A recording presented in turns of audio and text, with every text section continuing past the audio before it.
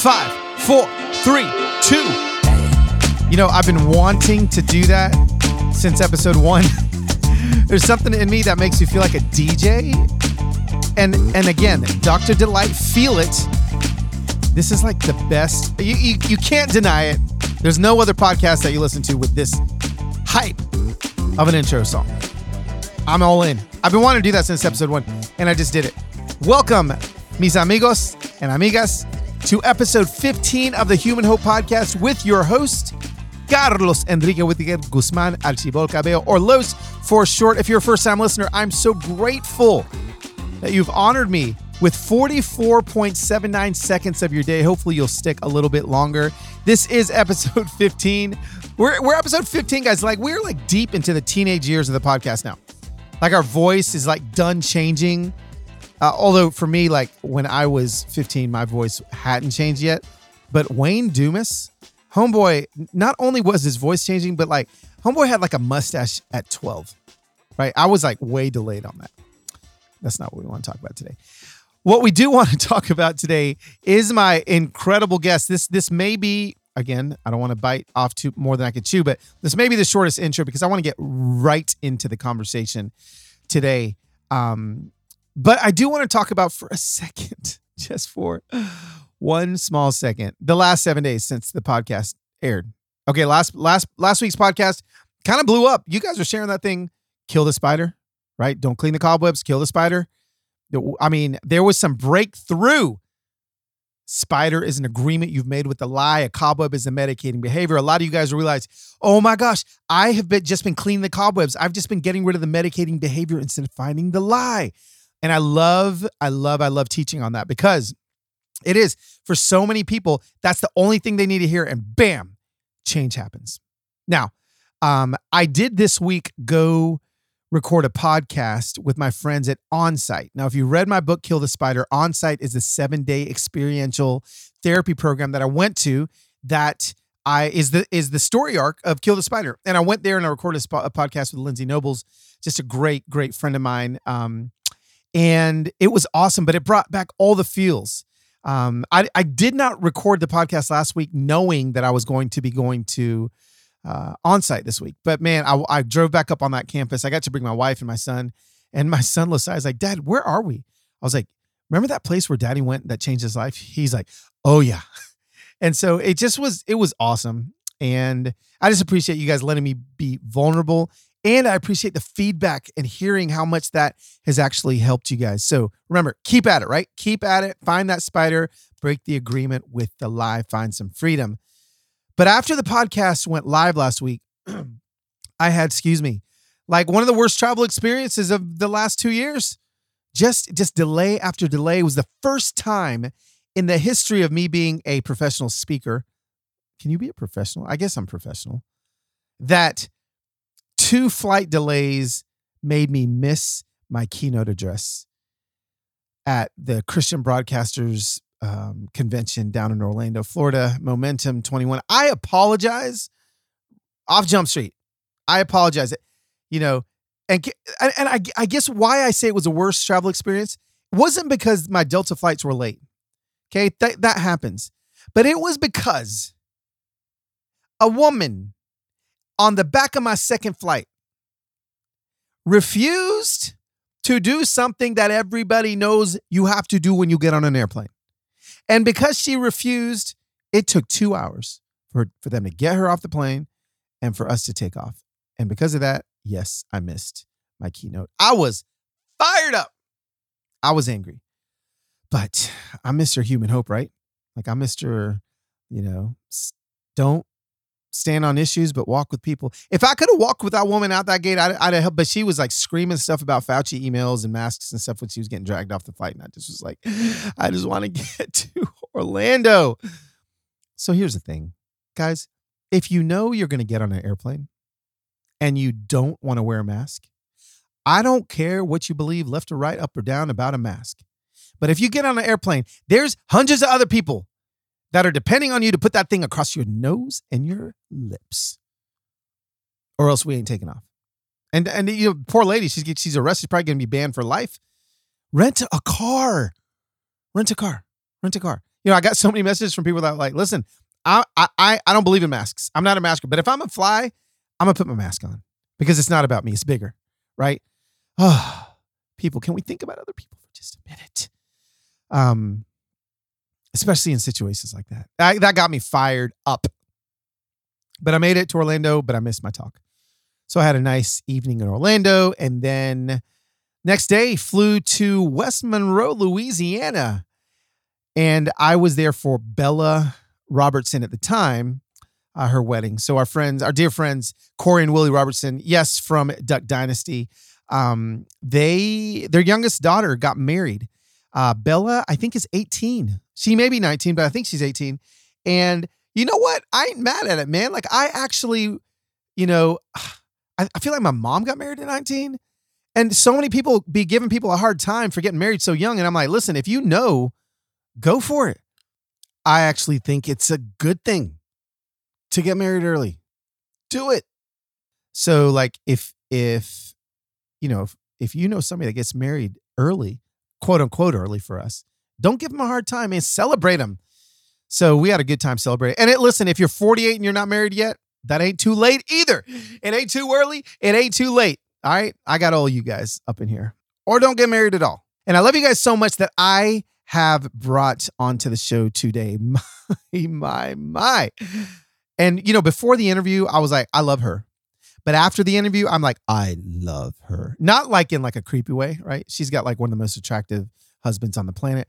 But I'm just saying, like, I love our guest today.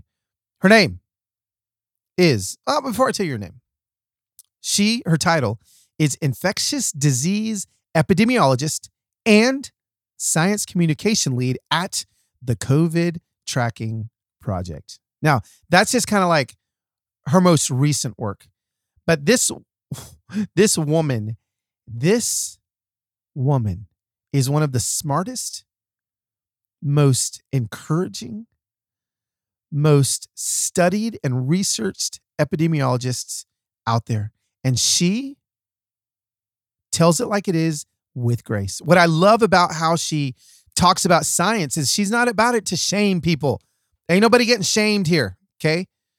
But she's a scientist, and I brought her on here to talk to us about infectious disease, yes, about COVID, yes, about those things. But I also wanted to know her story, the humanness behind her. And what I'm excited about is I think Jessica, again, is her name. I guess I haven't introduced her. Jessica, just like Malaty Rivera. Okay? Jessica Malaty Rivera. She has become a dear friend over the course of a year. I say dear friend as much as you can become a dear friend on Instagram. But after today, she's all deep up in the friendship with me. And she's just a compassionate human being that has done so much for planet Earth and humanity, more than any of us will ever honestly know. And I'm just so grateful that she gave us a little bit of her time. Now, here's the deal. I need you to know, okay? I need you to know, please. I know that COVID, infectious diseases, Fauci, I know all the trigger words, right? Masks. I know that there's a lot of you guys that don't fall into the line of thinking that Jessica does. But please, can you do me a favor, as I ask all the time? Listen to understand. That's it. That's all I'm asking. I'm not even asking you to change your mind, okay? Y'all know, if you follow me on Instagram, that I have thoughts, and I'm a big believer in science, and I'm a big believer in these vaccines, and I'm a big believer in that, right? I actually, my wife still has not gotten the vaccine. My wife, okay? She is not as big of a believer as me. And guess what? We can coexist and be in love and root for each other and be married and all sorts of things. And we have a difference of opinions on this stuff. So if my wife and I can have a difference of opinion on this stuff, can you please, for the love of everything good and holy, trust me when I tell you that this is actually going to be very good for you no matter what side of whatever it is that you fall on. Trust me when I say, please listen to this conversation, not to change your mind, but just so you can understand, right? That's the whole goal. It's what we need to do more of. And today may be just the opportunity for you to grow in your skill set of listening to understand to somebody that you may not agree with. Now, there's going to be a lot of you guys that do, and that do agree with her, but then there's also a lot of you guys that have asked some questions, and I read a lot of your questions, and some of these questions are like directly opposing Jessica's point of view, and I read them to her anyway, and I allowed her to answer them. So I love that. I asked her some really hard questions, and she gave fantastic answers. So, guys, let's just get right into it. Ladies and gentlemen, kick your shoes off, unless you got some stinky feet. Sit back, relax, and enjoy this Human Hope conversation with our great, great friend, Jessica Malaty Rivera. Take it away, amigos.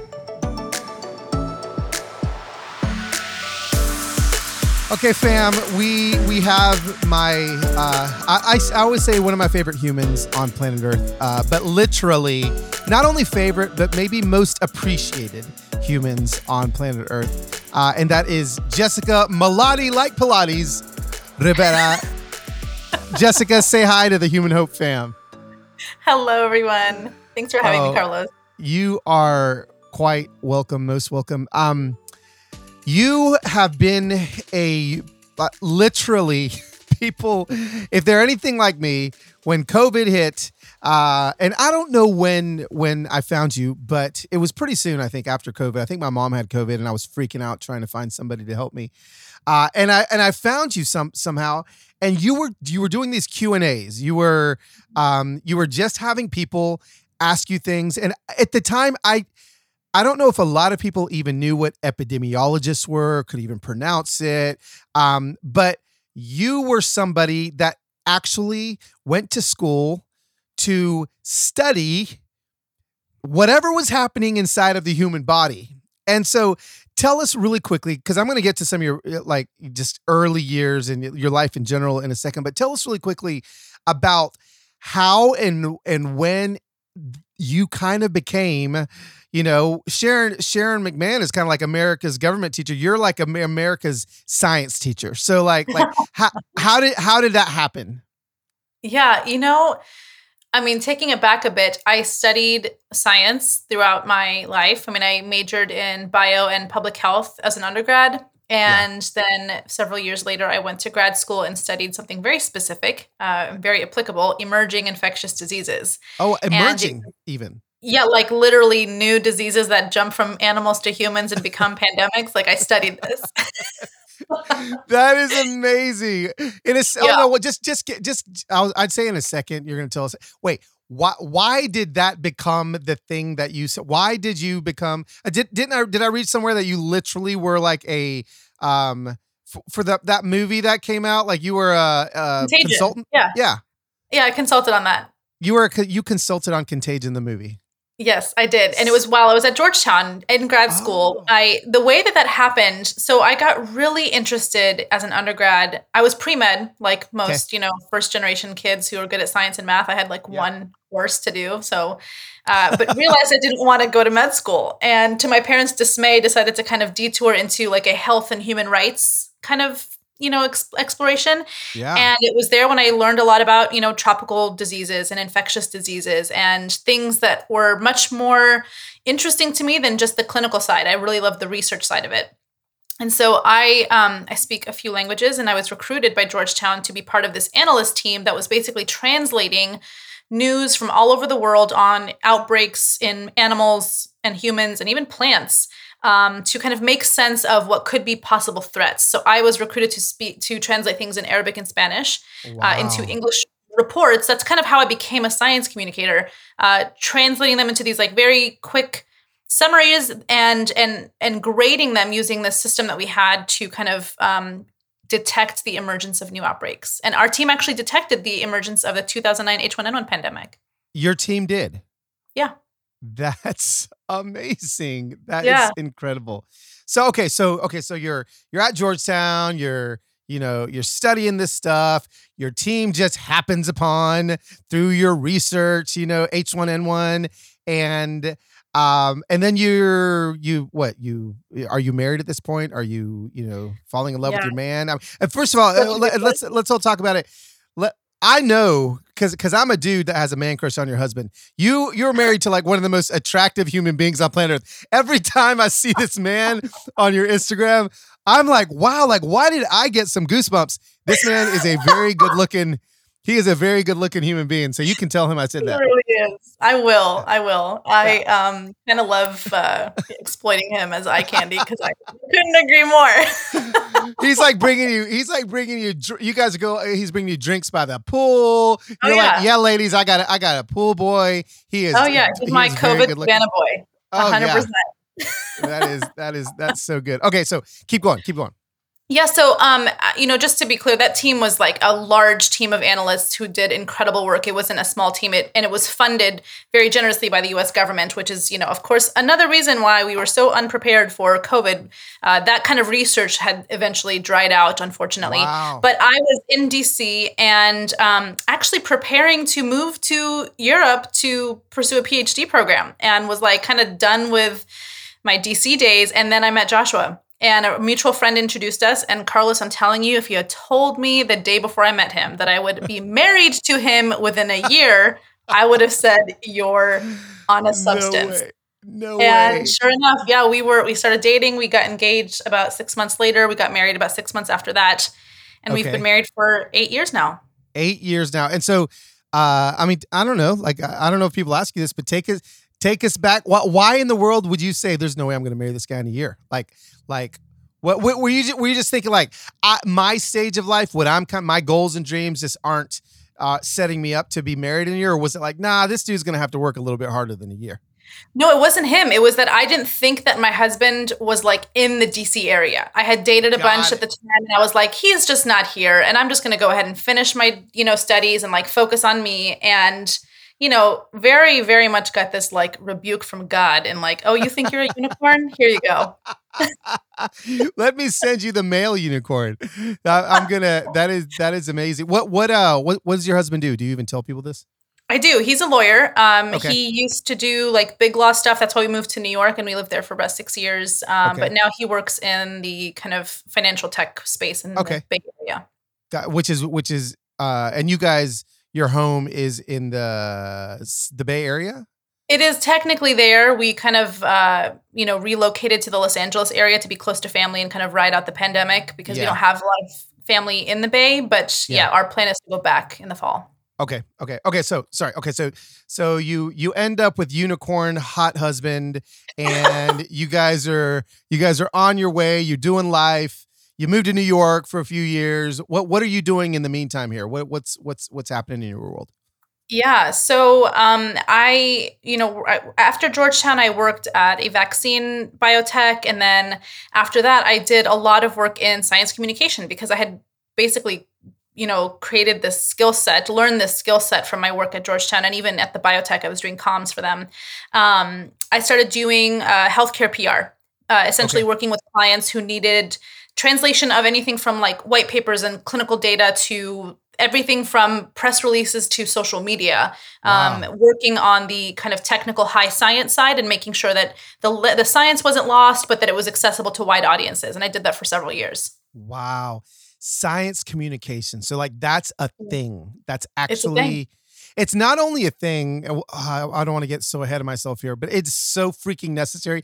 Can there be some 18-year-olds out there that love science that can like follow in your footsteps? We need more people communicating accurately what's actually happening, And so, so here you are writing press releases, helping a wider audience understand sciencey stuff. Guys like me that say sciencey need people like you to be able to help us. So, okay, continue on. Because again, I want you to kind of take us to when suddenly, this coronavirus becomes a thing. Yeah. Yeah. So, at my time in very kind of, drenched in the emerging infectious disease space, I developed a really wonderful community from professors to colleagues to people I met at medical meetings when we would go and present papers and stuff. And fast forward to December of 2019, I'm still, this whole time on all the listservs for my Infectious Disease Society research group and this and that and the other. And so mid-December 2019, I got an email from one of the listservs I'm a part of about this like kind of undifferentiated pneumonia-like disease that was reported in Wuhan, China. And I was like, that's interesting. Huh. Wonder if it's going to be like SARS or something. And Yeah. immediately went to Twitter and looked up my colleagues, my old professors, and just kind of see what the whisperings were maybe about. And sure enough, it was kind of like, oh yeah, we got to follow this. Could be like something like SARS, could be influenza. We just don't know yet. But I was tracking it very closely because, it was causing, at least in my space, a lot of communication. This was like, I guess, December, like January, I'd see a couple people, I travel full time. I'd see a couple people wearing masks, more people than normal wearing masks on airplanes, and I remember like, I went and got a mask that it was like a sponge mask, like just a spongy material. And I remember being so proud of myself. Like, I honestly kind of like whatever foam is on the front of this microphone I'm speaking into right now was what my mask was made of. And I had a doctor friend of mine that just very politely was like, hey bro, like that ain't going to do nothing for you. And then so like now the consciousness in America is growing, right? Like people are starting to be like, okay, wait a second. You have President Trump. He's like, oh, it's not a big deal. It's not coming here. And I remember like praying with everything, like, oh, please let this man be right. And now take us into February, March. Yeah. For your world. Totally. So, I mean, at this point, I'm keeping up with the email notifications and checking Twitter like every couple days to kind of see if there's anything on this. And I remember going to wine country in February with a few girlfriends for like a bachelorette weekend. And one of the girls on the trip was like really, really panicked, like super panicked to the point where she actually was thinking about not going to the wedding that we were all planning on going to in March. Yeah. And, was hearing things about like needing to buy masks. And at that point, there was already hoarding of masks and hoarding of PPE that was very concerning, which is why, and if we're going to go there, a lot of the communications about that was like, please don't do this because we don't want to create shortages for those people who may need it, which are healthcare professionals. Right. And, again, this is kind of where science communication has often been an afterthought in public health emergencies. They could have said it better and they could have waited to use kind of superlative language on like, don't buy them, they don't work. We didn't have the data really yet, but we also knew that people were behaving in a way that was very problematic in that they were, causing shortages and stockpiling on things that they did not need. Wow. Yeah. As I'm thinking back, and all of us, all the podcast listeners, as we're thinking back, because it does feel like an entire trilogy of movies ago, right? When I can remember, I was on tour. And I remember like they canceled the tour in the middle of it. I come home, there's lines at a Kroger. When did you go, holy crap, we're in trouble? When did that happen? March 8th, 2020. I know the date. Tell me about we had gone to that wedding and we were flying back, and about maybe 15% of the plane was like the, panicked mask, gloves, goggles. Oh yeah. Those types, full and suit. Yep. Yeah. And at that point I was like, this was maybe a little bit risky to go. And we landed back at SFO and I looked at my husband after getting some notifications on my phone. I said, it's about to go down. And I don't think we're going to be traveling for a long time. And I think it was like 48 hours later in San Francisco when the city went on, shelter in place. I am very, mindful of not using the word lockdown because there are places in the world who actually did go through lockdown. Like we have not experienced a true lockdown. Absolutely. But for many people, what did happen, shelter in place and stay-at-home orders, was extremely jarring. And I'm not dismissing that. But when it first happened in early March, I thought, okay, if we can get, things under control. And in my mind, I was hoping that we were doing the kind of testing and tracing and isolating that was necessary to kind of like prevent it from silently spreading all over the country.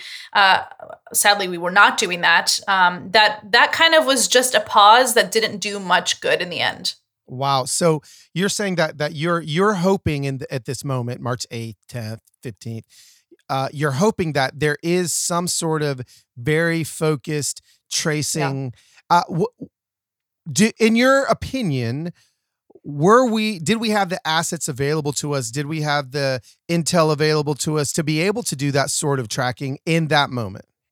That's an amazing question, Carlos, that I think Yeah. we'll be trying to answer for a long time. I think some of the answers are pretty clear that we had basically devalued public health in the in the space of specific biosurveillance and detecting pandemics. We had a whole task force that was just basically dissolved, and that put us at a huge disadvantage. The reason why the COVID tracking project started was because the two journalists that started it at the Atlantic were just trying to find a single source of legitimate, high quality testing data, because we knew that at the very beginning we needed to be testing a lot to kind of see the scale of which this virus was going to kind of affect life here. It became very clear early on that the CDC didn't have that data, that really nobody had that data, that we were basically going to have to ask for it from 56 different sources, being states and jurisdictions, states and territories. Wow. Yeah. So tell us about you stepping into your role as the communication lead at the, and then tell us what is the COVID tracking project? Is that like Jack Bauer's, whatever? Are you guys like in some bunker headquarters? Like, to me, it sounds like the coolest space. I know you guys were all digital or virtual, but tell us a little bit about the birth of and you did a little bit, the birth of the COVID tracking project, but again, what the main goal here was. So the goal of COVID tracking project was to essentially aggregate all of the data related to COVID testing, cases, hospitalizations, and deaths, and put them in one place, because we couldn't find it anywhere else. We couldn't find a single source like what we expected from the CDC to have all that data. And it started with just wanting testing data, and it turned into kind of tracking most of the impact of the pandemic in the United States. And because I had worked in something very similar, in that we were tracking and basically measuring the emergence of emerging threats, I reached out to the creators of the COVID tracking project, who were journalists at the Atlantic, and quickly got thrown into the Slack and just rolled my sleeves up. And one of the first things we did, I joined in early April. One of the first things we did was we made a 55-page white paper, essentially comparing CDC data with what we were collecting and identifying where there were differences and where we could, try to standardize this. And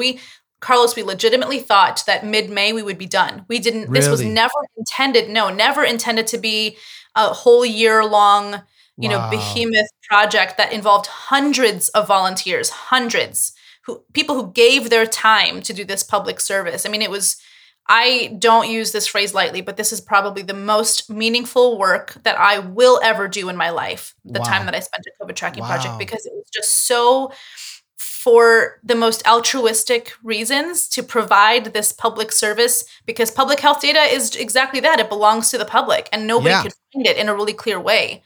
Wow. So I started doing science communication stuff, because we were pushing out so much content that was really sciencey and epi heavy. And I just wanted to help us make sure that we were not, because we were very clear, we weren't pandemic modelers. We weren't doing things from a clinical side, but we had people from various backgrounds. We had epidemiologists, we had journalists, we had data scientists, we had, data infrastructure people who made this kind of beautiful symphony kind of appear out of nowhere. Yeah. Yeah. Oh my gosh. It was, when you guys began to do that, what it did for us, what it did for so many people, so many people already know that you're on my podcast today. I didn't say it on my Instagram. I was like, I'm, interviewing one of my favorite, and there was like, tell her thank you. All these people are like, just thanking you, because honestly, you're right. There was nowhere we could go. There was nowhere we could go to find what we needed to find by, and that's a problem, right? Yeah. That's a problem. Like that's something that maybe should be handled by the government, but wasn't. Is there hopes that there's going to be better tracking and data and analytics that can come from maybe the people that we put into office that are there to protect us and give us all of the things that we need in order to stay safe? Yes. I mean, again, with these amazing questions, Carlos, that, we're hopeful for that, right? I think that this has been a horrible lesson to learn in this manner, because the deaths were so catastrophic and so preventable. It did not have to be this bad. It really did not. If we had invested in public health, if we had prioritized things like testing and tracing and isolating folks who were sick with the virus in the beginning, it just got so ahead of us, and that disadvantage is something that we're still paying for. There have been, when we found out during the elections that the Biden-Harris team was exclusively using our data to basically inform their COVID-19 policy stuff, that was incredibly humbling, because it was showing us that there was really no other place to look. Yeah. Now, here's the thing. I'm not here to just bash the CDC. The CDC is still a premier public health agency, but they got stuck in a lot of politics, and they were not able to do the kind of work that they have been historically tasked to do and supposed to do. And I think now that we have this terrible hindsight, they're working really hard to fix that. Even from a science communication perspective, they're trying to mitigate that. And I think here's the other thing. The pandemic's not even close to being done, in the sense that people have to be managing a lot more data. And now is the test. Like, are we going to continue? Are they, because we handed the torch over, we gave it back to the federal sources. You did. So COVID tracking project gave everything over. You guys are done. I mean, it was public to begin with. It wasn't really a kind of formal takeover or handover, but we stopped data collection on March 7th because we said, at this point, it is now clear that the federal government, between HHS and CDC, is able to provide this data to a decent level of granularity. Go there, because this is the federal government's job. We again not intend to do something that wasn't supposed to be done by the federal government. Yeah. Wow. Okay, so. So back now I'm gonna move it back into your home. Move it back into your. How many kids do you have? I have 2 kids. 2 beautiful kids. You guys are. What's the word? We're not using lockdown. What are we using? You are sheltering in place. Yes, you're sheltering in place. You got your phone, right? You're COVID tracking, but you're also like, I'm gonna put up a video. I'm gonna this and that. Talk to us a little bit about when kind of your Instagram became like, when you were like, oh my gosh, I've got this one job with COVID, but now I got this other job, keeping all these people, stopping them from freaking out, and also keeping them from making mistakes on online. Talk to us about when that kind of your Instagram kind of started to soar. Yeah. This is actually a really funny story, because I got asked when I was in grad school many times, like, what are you most anxious about? What are you afraid of? Like, now that you're in, everybody thought that I worked for like the CIA or something, because the kind of work that I did, never did. But they were like, what keeps you up at night? And I would always say a respiratory disease that becomes a pandemic. No way.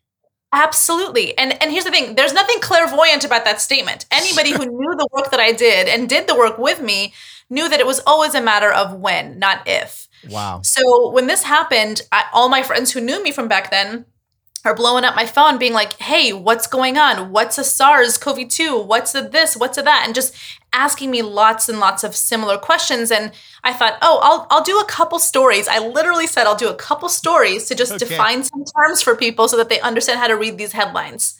Literally thought it would be like 5 stories.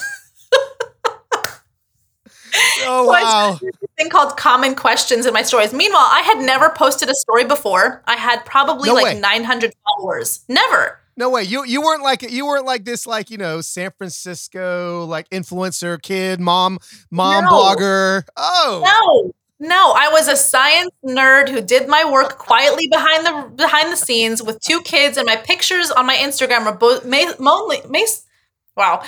pictures on my Instagram were mostly pictures on vacation with my family. Yes. Like, that's it.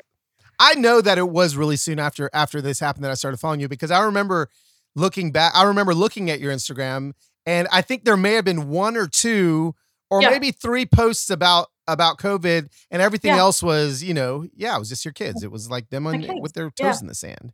Totally. Okay. And I mean, I had been in the like vaccine space and working on vaccine stuff. So I think maybe I had done a couple things here and there on vaccine advocacy. But I was never really using my personal platform to do that, because I was working with so many bigger clients, and I would basically help them create content for their channels. And so it wasn't really about me. Yeah. And so eventually some friends started being like, hey, I think you should like be more, like do this more, like keep doing it. And why don't you do an Instagram live with Sophia? Because Sophia Bush is a friend of mine. Okay. She reached out and she's like, let's just do a quick kind of, rapid fire Q&A. And that's kind of really when it all started. We did this Instagram live that ended up being 2 hours long. We learned early on that it can only be an hour, and we got back on and did a whole second hour because there were so many questions. Yeah. And that kind of it made it very clear that there was a captive audience on Instagram for this kind of stuff. Oh, sure. No, it was, I remember when that kind of started to explode for you. And here we find ourselves, I don't know how many followers you have now, over 250,000, I think, last I checked. Yeah. What do you, do you feel, what sort of responsibility do you feel with that? Do you feel any? A ton of responsibility because, and I cringe at the word influencer because my goal is really not to influence, it's to educate. It's to inform so that people make choices on their own without feeling shame and confusion and anger and all these sentiments that obviously come up when something like this happens. Science communication is not just like debunking and scoffing and mocking at people who don't get it, right?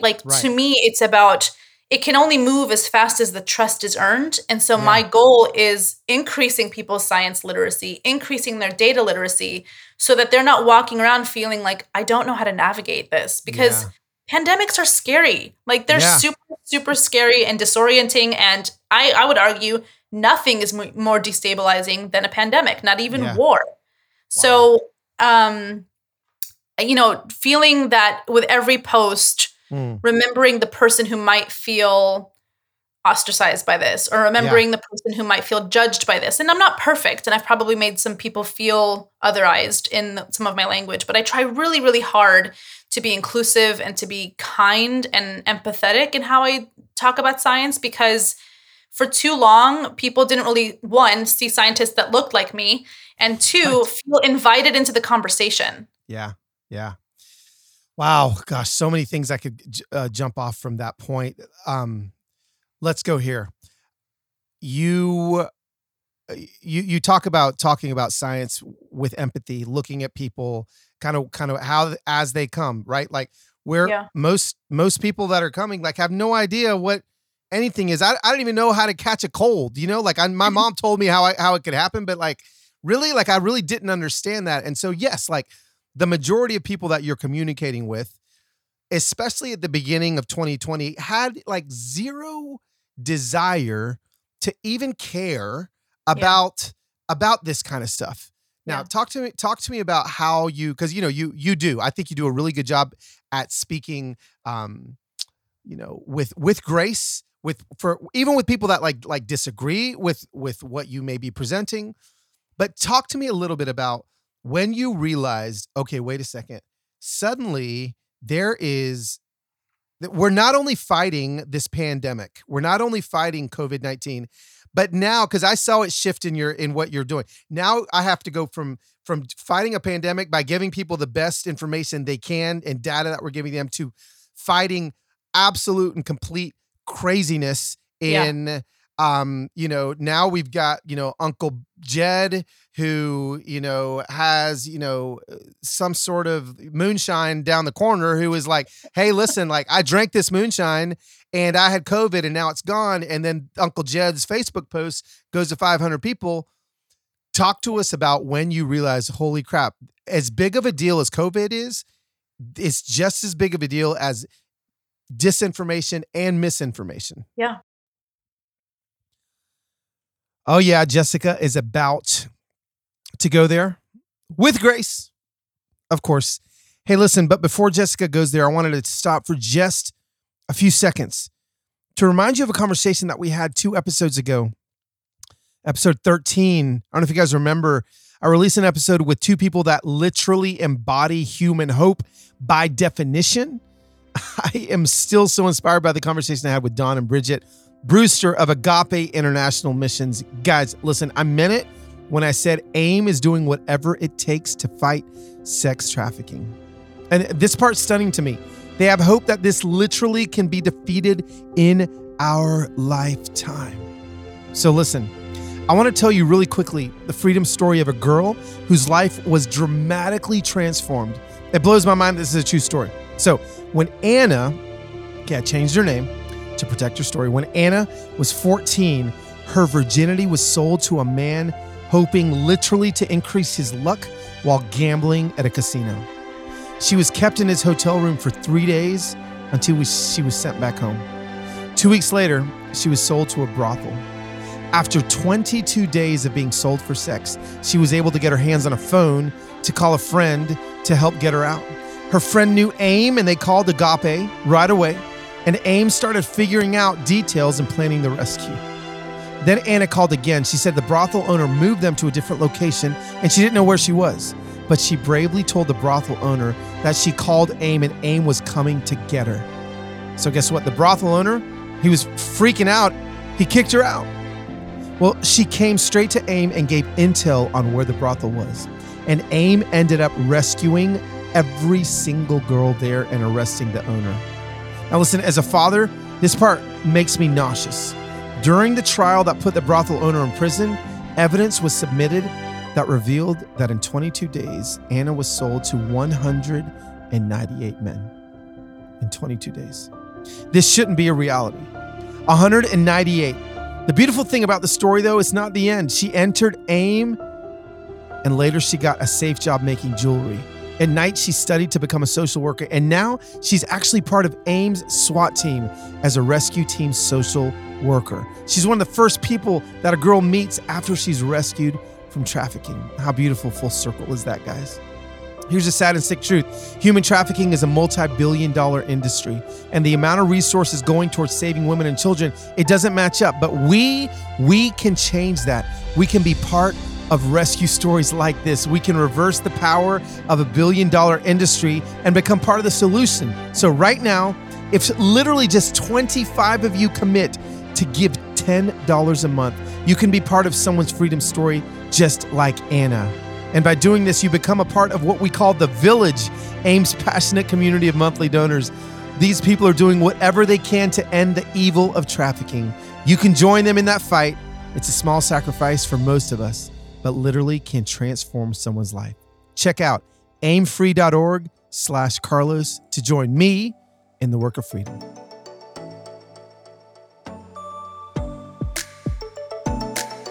Yeah, I mean, I would say that before it even started, because misinformation and disinformation go hand in hand with infectious disease outbreaks. Prior to COVID-19 was very, very involved in vaccine advocacy and vaccine education. That is a extremely ripe place with misinformation and conspiracy theories and disinformation and a lot of really charged language. And so, infodemic is the word that we use to describe an overwhelming amount of information, not always bad, but also bad. That goes kind of hand in hand with an outbreak of an actual pathogen. And you are always combating the outbreak of those two things at the same time. That goes way back to like the history of even smallpox and how people understood the vaccine and how people perceived the science of it and what it would do to your body. And so very early in the pandemic, when it became clear that we would probably have to have a vaccine in our arsenal to kind of combat this, many of us were bracing ourselves for that community, the anti-vaccine community, to get their playbook ready to go. Yeah. And here, and again, I want to make sure everyone that's listening understands this and where Jessica's come from and I'm coming from. We're not saying that if you don't want to get a vaccine that you're suddenly a conspiracy theorist. Like that's not what we're saying. But there are people in communities that their sole purpose is to provide misinformation and disinformation so that a certain narrative. I hate the word narrative. First of all, I hate it, but a certain point of view gets seen, and it became confusing. I'm telling you, and it still is. It's just as confusing right now. That's at the root. That's at the root of everybody that may be maybe spreading disinformation. I believe that there is a core human fear that's human, and I'm okay with that. I'm okay with there being fear. But but what I'm so grateful for with you is that you have, come along and really I don't know how exhausting it is for everybody. I don't know how many times I've done it, probably 30 times. So I can't imagine the 250,000 other people. But hey, Jessica, can you help me with this article? Because, so suddenly you become like article debunker. And is that as exhausting as we would imagine? It is exhausting when folks don't really understand like the boundaries of the fact that I am doing this for free. And a lot of people turn me into like their COVID concierge and send me like detailed explanations of like the wedding party that they're planning and like who's from where and which person has been tested on what date. And I'm like, I just can't do this. Yeah. But I do think to go back to your point before that, though, I think that's a really important distinction of like how I speak, in the sense that I don't want to group people into groups that they don't belong in, and also recognize that those groups are not fully monolithic, right? Right. When we talk about anti-vaccine, I'm talking about a loud minority. Yeah. I am here mostly for those who feel hurt by medical industry, like people who have legitimate medical distrust and trauma, people who feel hesitant because they're overwhelmed by the amount of information, people who have had legitimate concerns for legitimate issues that they've had in the past, either with vaccines or medicine. And those are where those conversations can actually happen and can be fruitful. I'm not here to debate with conspiracy theorists. There's no fruitfulness in that. Yeah. And I think a lot of people are here to kind of see like that sparring and the like, who has the more witty comeback. That's not productive, and that causes more harm. In fact, right before the pandemic in November of 2019, I was at a vaccine science communication conference, and we were talking specifically about like the ways in which we can be, helpful and not cause more harm, because we don't always need more voices on a topic in that sense, right? Because you can just create more confusion. Yeah. So, I think that even in the ways that in the amount of like airspace I give certain conspiracies or even kind of questions, I try to like help people understand like this is where we should be prioritizing our attention. These are red herrings here. These are things that are intended to cause you to feel all these feelings. And you're right. Fear is a common denominator. Yeah. So is hurt. So is distrust. So is pain. So are all these things. And if you look at the common denominator of a lot of the claims and the misinformation, it is intended to trigger those emotions. It is intended to incite fear, to incite panic, and to go for the jugular when you start talking about really sensitive things like fertility and kids. It's predictable in that sense, Sure. Wow, gosh, that is so good, because what I want listeners to hear is this.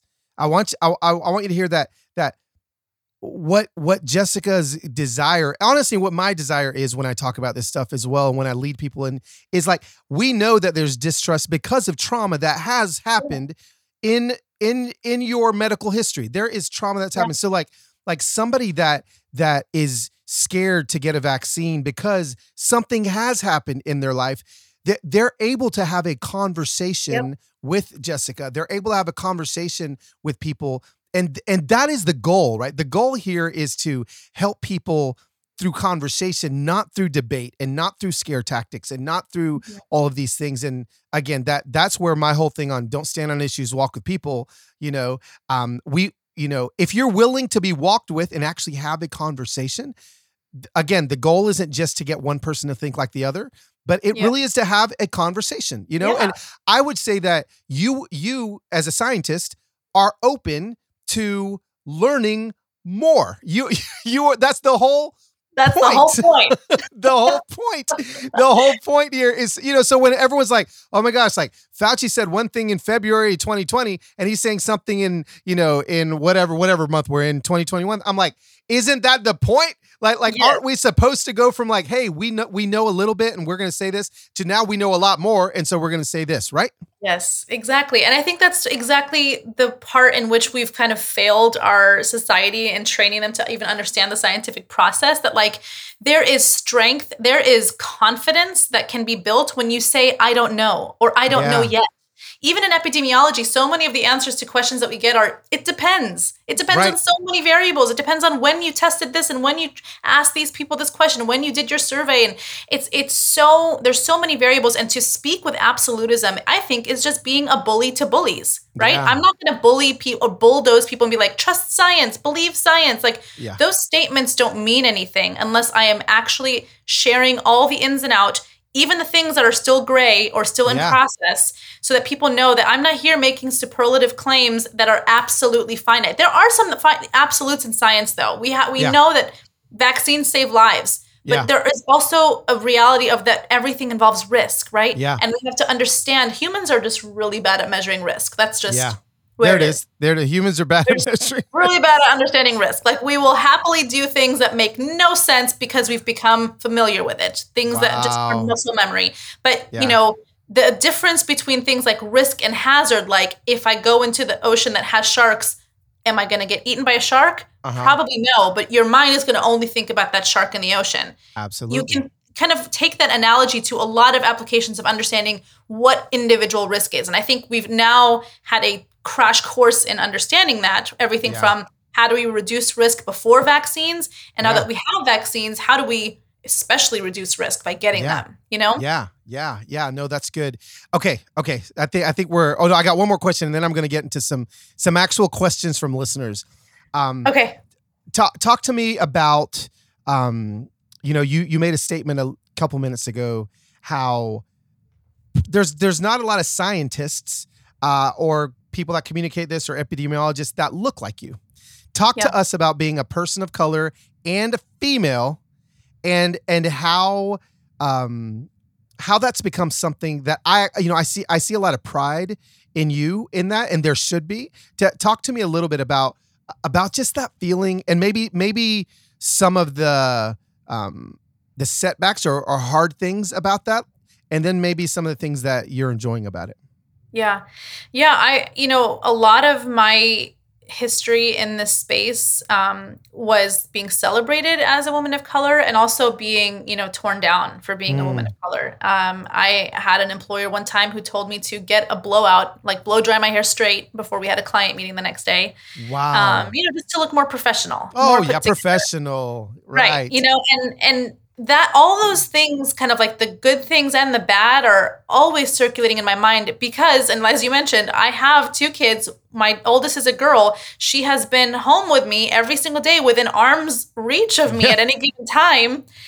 And I want her to know that, like, there's still a long way to go, but we're here now, and the world is starting to value, people who look like me. And when it comes to having space and a voice to talk about science, to talk about things that really matter. And I think that that's really motivating for me. I don't take it for granted that right now, like, I think Dr. Kizzmekia-Corbett is like one of the best examples of how we've evolved as a society that can now recognize that a Black woman immunologist, virologist, was able to be one of the pioneers of one of the most breakthrough science discoveries ever, of mRNA vaccines to help a pandemic. Like that to me is like mind-blowing to be in that orbit, to be part of that collective effort to kind of turn people's gaze from what has historically been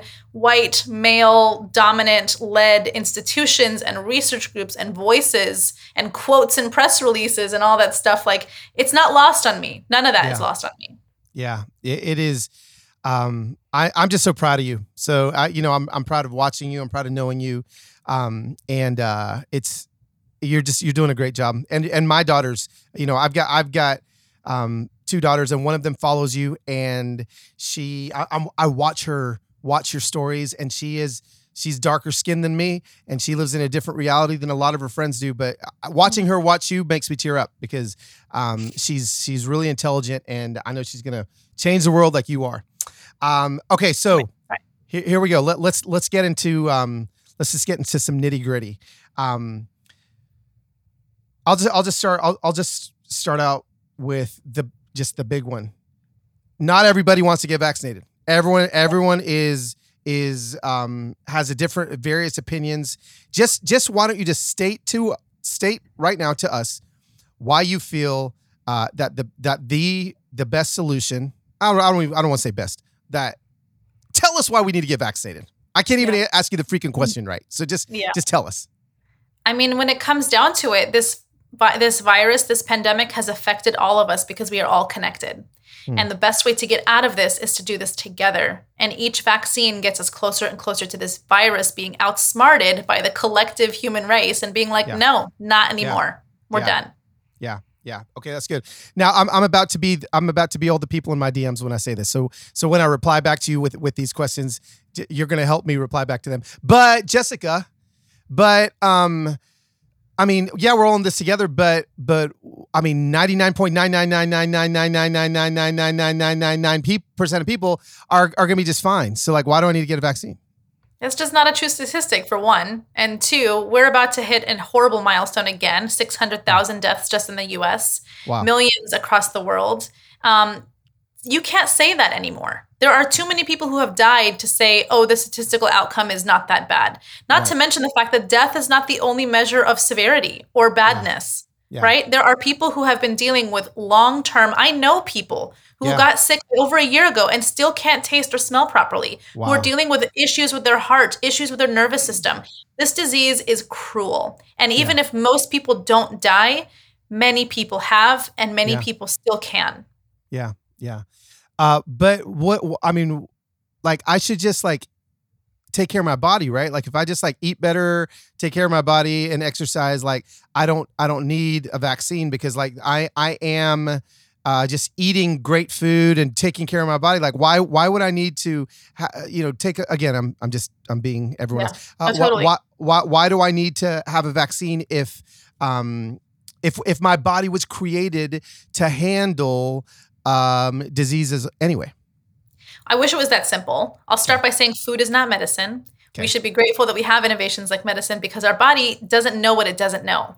Think about it this way. Your brain is your brain, but without information, it's useless, right? You feed your brain information to train your brain to remember things, to live your life. Our immune system is the same thing. Our immune system is great on its own, but it gets trained through life. It gets trained as we get sick. It gets trained as we train it to recognize viruses before they come because those viruses are more dangerous, if you actually get it. So your immune system is worthless unless you're actually training it and using it, right? I think a lot of people are like, I'm not going to get the vaccine because I have an immune system. Like, no, you get the vaccine because you have an immune system. I see.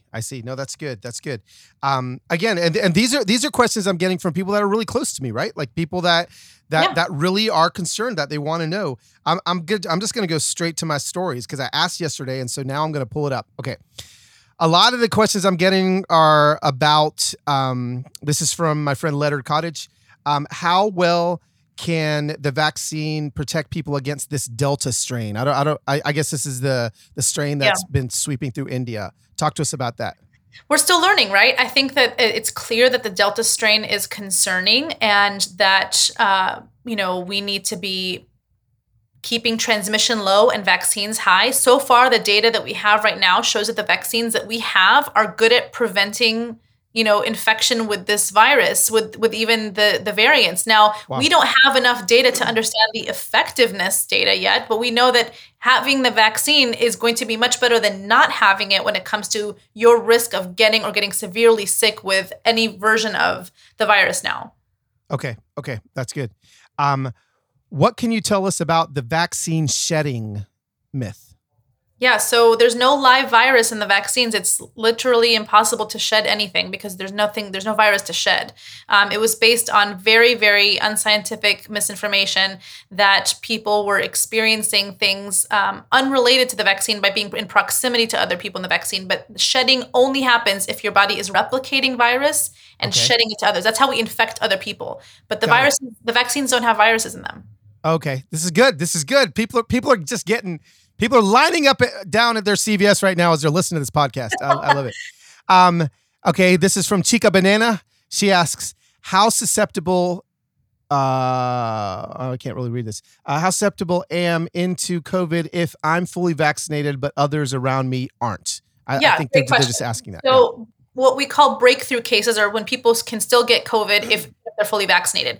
The incidence is extremely low, but that's why we say nothing is perfect. And the more people that are vaccinated, the less likelihood that will happen. You are, for the most part, at very low risk of getting sick and getting severely sick and shedding the virus to others if you're fully vaccinated, but the risk is not zero. Okay. Got it. Because there's a risk. We have to understand. We have to, when we get in the ocean, there's a shark, but it's probably not going to eat our leg. Exactly. Okay, so is it truly safe for vaccinated and unvaccinated people to be together? Safe is right. It's not something that can be easily quantified in that regard. Right. But the data has shown that if you're fully vaccinated, like I mentioned before, you're at a very low risk of getting the vaccine. But the less people who are, unvaccinated, that means that the virus doesn't have a place to go. A virus can only spread if it has a host to infect. When we get vaccinated, we're essentially creating a dead end. And the virus is like, oh, can't go there. Got to go somewhere else. Okay. No, that's good. This is a great question. I've never thought of this one. Should we prepare ourselves to live the rest of our lives with COVID as a potential illness, or is it possible to eradicate it like polio, or will it likely mutate ongoing? Very good question. It is very unlikely that COVID is going to be completely gone for a while, but it could become very manageable in the same way that H1N1 has become a circulating virus after that pandemic. And the more people that are vaccinated, the more bodies that are trained to not get sick or severely sick from it, the less disruptive the virus will be. It is possible it could become endemic, but it's also potentially possible in the future, as years go by, that we get rid of it completely. Okay, that's great. Hang on one second. Okay, here we go. What other illnesses have we learned about from COVID? Any new vaccine possibilities? Is that even something that has happened? Yes, the mRNA vaccine technology is being explored right now for HIV, for influenza, for RSV, which is a respiratory virus that affects kids that are typically 3 and under. So it is that technology is being explored for other viruses. Wow, that's amazing. Yeah. Should we still wear masks if we're vaccinated, but high risk? So that depends, right? So high risk is a very broad spectrum of folks. There are people who are high risk, who are organ transplant recipients, who are really not in a great place oftentimes post-vaccination. They don't have as strong of an immune response. I would say yes, especially those people who are in high risk settings. But for the most part, you are not at a great risk of getting it or shedding it if you're vaccinated. Now, that said, these are guidelines for individual use. There are going to be rules about about masks that will continue in private places for a lot longer. Yep. Okay, no, that's good. Oh, you're so good. This is so fun. You're so good at this. I love it. Okay, here's a question. And maybe you haven't even heard of the study. Someone just says, and again, I always get nervous when someone says a new study because I don't know what that means. But someone says a new study of over 50,000 employees from Cleveland Health System shows no point in getting vaccinated if you've had COVID. Would love to hear your thoughts on this study, if you've even heard of this study. So I haven't heard of the study yet. I haven't read it yet. There is a lot of data to show that people who have been previously infected mount pretty decent responses, but they do not compare. They do not even compare to people who've been vaccinated. Those antibodies are not the same. That you are in fact, you're probably at a best advantage if you've had it and gotten the vaccine. Okay. Those kinds of antibody levels are quite high.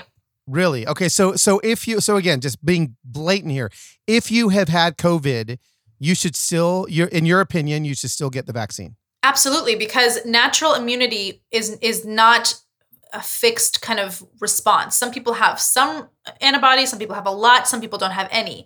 There's no way to kind of guarantee what the vaccine typically guarantees, which is these robust T cells and B cells immunity with memory that last a long time. Okay. Wow. You're literally answering all the questions as I'm going through. Like, I'm like, nope, she answered that one. She answered that one. Okay. No, you kind of answered that one too. Okay, here's a good one. This is a great one. Was there anything that you thought early on with COVID that you found out wasn't correct or that you learned was different? Is there something at the beginning that maybe as a scientist, evolved in the data that you saw maybe was different? Yeah. So I think that there was in the beginning a lot of concern over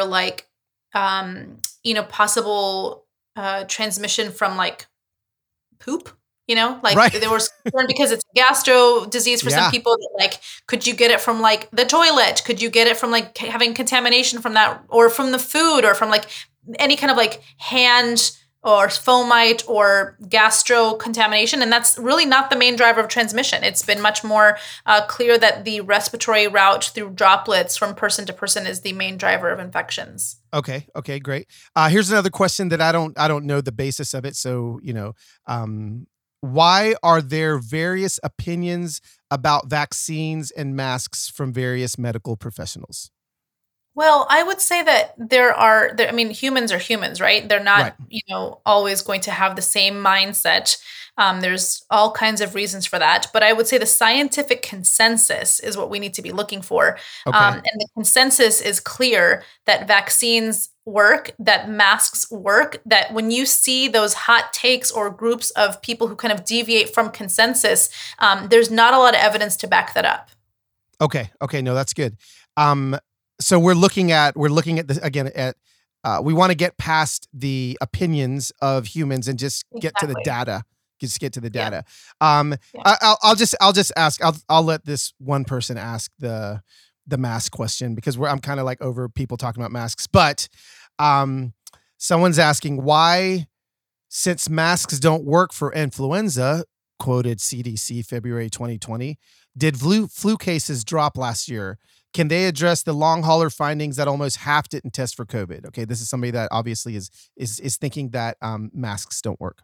Yeah, that's well, not a true statement. I think that what they're trying to confuse it, they're confusing it with what Dr. Fauci said in his emails about what we know, that we don't anticipate it working like it typically could work for us, another virus. But we know that flu was extremely low for a variety of reasons. Number one, we had the highest number of flu vaccines that we've ever had in any season. Number two, masks. Masks reduced transmission a lot. Number three, schools were closed. Schools are often major drivers of flu outbreaks and spreading flu within families and communities. And number four, the flu is oftentimes, when you're sick with flu, you know it. There isn't as much asymptomatic spread with something like flu, because when you have it, you're probably sick at home, and people were already home. So it's for a combination of reasons that flu was down, including masks. Well, yeah, I mean, I'm not an epidemiologist, and I knew why flu was down. I'm like, because ain't nobody hanging out with each other. Like, come on, people. Okay. Here's one. Musical Mama wants to know, Jessica. She even wrote Jessica because she knows. Jessica, is it almost over? Exclamation point, question mark. I just got chills and like feeling kind of emotional. We're getting there, right? Like I have often said that my hope is that the holidays this year look very different than they did last year. Oh my gosh, I got chills with you saying that too. I hope so too. Okay, a lot of parents are vaccinated, but they're saying they're a little nervous about having their kids vaccinated. So talk to us about the. Okay, ask that one first, and then I got one more for you, and then we'll close out. Yeah, so understandable. I mean, I think that there's a lot of concerns because people are like, trying to make informed choices for their kids, but these safety and efficacy standards are no different for the kids. They're looking for the same kinds of things, and the data that we got from the 9 to 12-year-old group, the 12 to 15-year-old group was just fantastic. Super well tolerated, super safe and effective, and they're going to be checking on every, age group, age de-escalation. They'll do 9 to 12, then 6 to 9, then 2 months to 6 years, and then down. And they're going to be, allocating even the dosage based on the body size too. So it's not going to just be like blanket recommendation. It's based on the data. We don't make any predictions about the data. It's based on what we see from the trials. Data. And the trials are really well. Okay, so now talk to us about data and fertility. There's a lot of people that are nervous. I'll be honest with you. Like, even when my daughters were like, Dad, I want to get the vaccine, I was like, oh my gosh, I need to talk to Jessica. Like because I'm like, I'm seeing a lot of information out there about fertility and studies, and we haven't studied it long enough and things like that. Yeah. So there's a ton of data now to show that it does not impact fertility. It doesn't have any negative effect on the placenta. It doesn't do anything to the proteins that they believe are similar enough to the proteins that are involved in the development of the placenta. And there is no precedent for it, right? Like, there's no biological precedent for something like this to happen because the vaccines don't stay in the body very long. They kind of do their job and then they're done.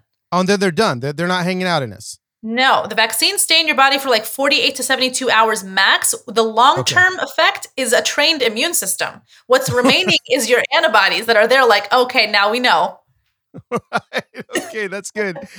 That's good. And then this facility. There was one other one I wanted to get to here.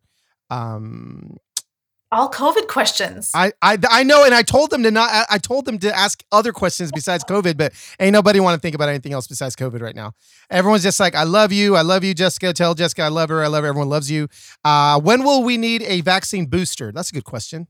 We don't know yet. We don't know. It has not been established yet, but we're preparing for the boosters just in case. Okay. Oh, here's a good one. What are some legit reasons to not get the vaccine? There is not a legit reason to not get the vaccine unless you have a very specific allergy to polyethylene glycol, which is the active ingredient in Miralax, or you have a specific history of extremely bad reactions to vaccines and you are told by your provider to not get it. There is no other reason to not get it. Wow. That's strong. That's a strong statement. Stand by it. Stand by that. Yep, you stand by it. Yep. Okay. I mean, you're just awesome. I mean, you're answering all these questions, and a lot of here. Just so you guys know, like Jessica, you do have all your Q&As like saved in highlights, right? Yes, all of them. Okay. I love you. You're amazing, and I just want to say thank you so much. Not just for the Human Hope podcast. I mean, that's fine. I'm glad that you hung out with me here, but just for what you've done. Honestly, I don't want to like blow things up too big here, but for humanity, like it really The work you've done is truly remarkable, and I am forever indebted by knowing you. Thank you so much, amiga. Thank you, Carlos. You're going to make me cry. That's really sweet. Oh, friends. Wow. Life-changing episode. Ooh. Listen to understand, not to reply. First time that was ever said was 1988. My dad made me read that book, 7 Habits of Highly Effective People. But Stephen Covey said it first, and it's right. Listen to understand, not to reply. Thank you, Jessica, so much for what you've done for us, what you've done for the planet, to be honest. All right, well, that's it. No fluff here. This is what I want you to do. Like, subscribe. Please subscribe to the podcast. Let your friends and familia know what we do up here in Human Hope. And I will see you next Thursday for another episode of Human Hope.